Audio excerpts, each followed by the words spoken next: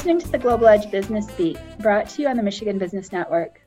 I'm your host, Jade Sims of the International Business Center in the Eli Broad College of Business at Michigan State University. Today, we're speaking with Maureen Lyon. Maureen is a global business professional and has lived around the world, but she's spent a large part of her career here in West Michigan. She currently works for Dematic, which creates automated solutions for manufacturing, warehouse, and distribution environments. So welcome, Maureen. Thanks, Jade. Thanks for having me. So let's start with, could you talk a little bit about just how you got involved in international business? Sure. When I stop and think about it, I guess I've always been interested in learning about other cultures. And when I think back, it was really that curiosity and love of other cultures that led me down a path to a career in international business.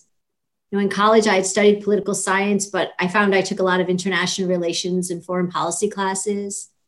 When I was a junior, I was able to study in London and had the opportunity to backpack across Europe and parts of the Middle East. And I think it was that experience that really gave me the bug, not so much just for the travel, although I really enjoyed that, but mainly because of just meeting people from all over the world and the challenges you face when you are in a foreign environment. I know a lot of people find that extremely frustrating, but I really enjoyed it. I enjoyed figuring it out. And then that led to me going to get my MBA in international business, which eventually led to my first job, which was as a regional account manager for the Asia Pacific market. Fantastic. So what does your current company, Dematic, what do they do here in Michigan? Okay. Well, Dematic, in general, we're an engineering company. We design, build, and install automated systems in both the production and distribution environments. So basically, we work with companies and we automate and increase the efficiency in their manufacturing facility, their factory, and also their warehousing and distribution centers. Here in Holland, Michigan, we have a plant. And what we do there is that is where we build our AGVs, our automated guided vehicles. And what they are, they're fully autonomous robots that move and transport items in production, warehouse, and distribution centers without any manual intervention or permanent conveying systems.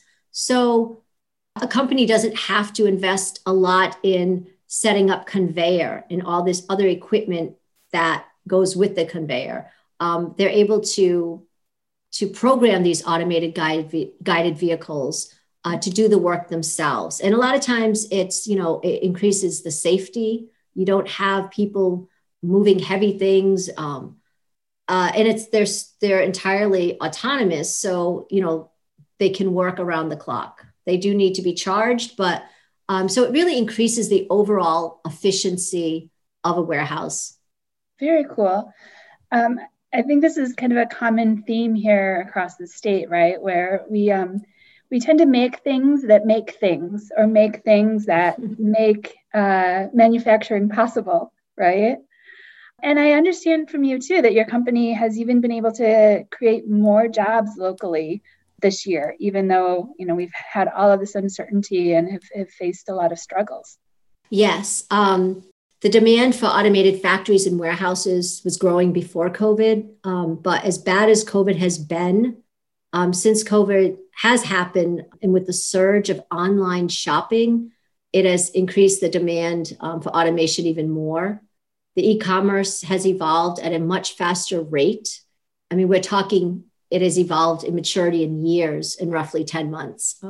There's a lot of people who did not shop online, or maybe only shopped online for certain things. And because of COVID, they ended up trying it and they realized they like it. They might have been intimidated before, but they realize how easy and convenient it is. And they're not going back. Companies are finding that it's necessary to automate their distribution centers to meet that demand. They're not shipping large trucks to storefronts anymore. Excellent. Yeah. As you said, I don't think they are going back. And we can look at the success of Amazon itself over the last year as a good indicator of that growth, that there was so much potential we didn't even realize. And I think there's a lot left on the table. Yes, yeah. And we have, not only do we have manufacturing facility here in West Michigan, we have some pretty big customers also. We've partnered with Meyer to introduce a solution specifically for the food and beverage industry. And we also created and implemented the Amazon Fulfillment Center located in Caledonia. So, we've had the opportunity to work with, customers right here in West Michigan. And that's always fun to go to the site and work with the different people here locally. Fantastic. So going from local back across the globe, you've lived in China and you've really worked in Asia for a large part of your career as well. So let me ask you how you see our relationship and the business opportunities as well with that region of the world as we progress into 2021. Well, I believe the change in administration will help our trade relationship in general with China and the other countries in Asia. But I think also given COVID and the current domestic challenges we see, I don't think we're going to see any real change happen right away, or maybe as quickly as a lot of people hope or expect. Trade policy, especially with China, is complicated. But I think being willing to come to the table to discuss it is a great first step. And I think the new administration is giving a lot of signals, that they are open and they want to talk, and trade is definitely a priority. I do think, though, with the current domestic challenges, it may take a little longer than maybe a lot of us hope for. And with China in particular, there are some definite challenges there. It's not a matter, of opening the door. And, there is still, I feel there is some tough negotiation that still needs to go on. I do believe, though, and you and I went to the same graduate school. So there was, this quote that we would see all the time across campus about borders frequented by trade, seldom needing soldiers, right? So hopefully those trade relationships, and there is so much business opportunity in Asia and in China in particular, can help facilitate, better relationships in the realm of policy and really a global understanding. I do honestly believe that trade is a great way to break down a lot of those barriers. I think the more people interact, the more we realize, the similarities and just the overall good we can do with trade. Ideally, it should be a win-win situation.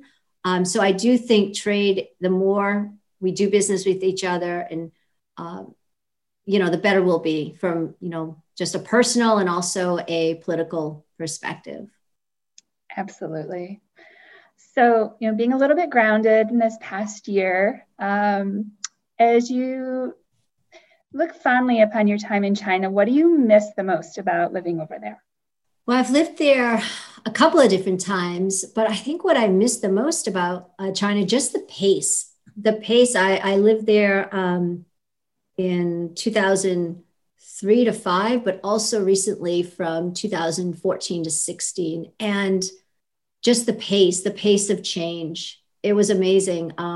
You could go on a business trip a couple of weeks to somewhere else and come back to Shanghai and notice it looked a little different. I mean, the rate of change that's going on and has been going on in China for quite some time, it's really amazing. And I think just that dynamic environment is something I really, I miss a lot. Interesting. Okay, well, it's going to be very different next year. So hopefully we'll get back over and be able to compare soon. Well, thank you for speaking with me today, Maureen. Oh, thank you for having me. It was a pleasure. This has been the Global Business Beat, brought to you on the Michigan Business Network. I'm your host, Jade Sims, and I hope you're able to join us again next time.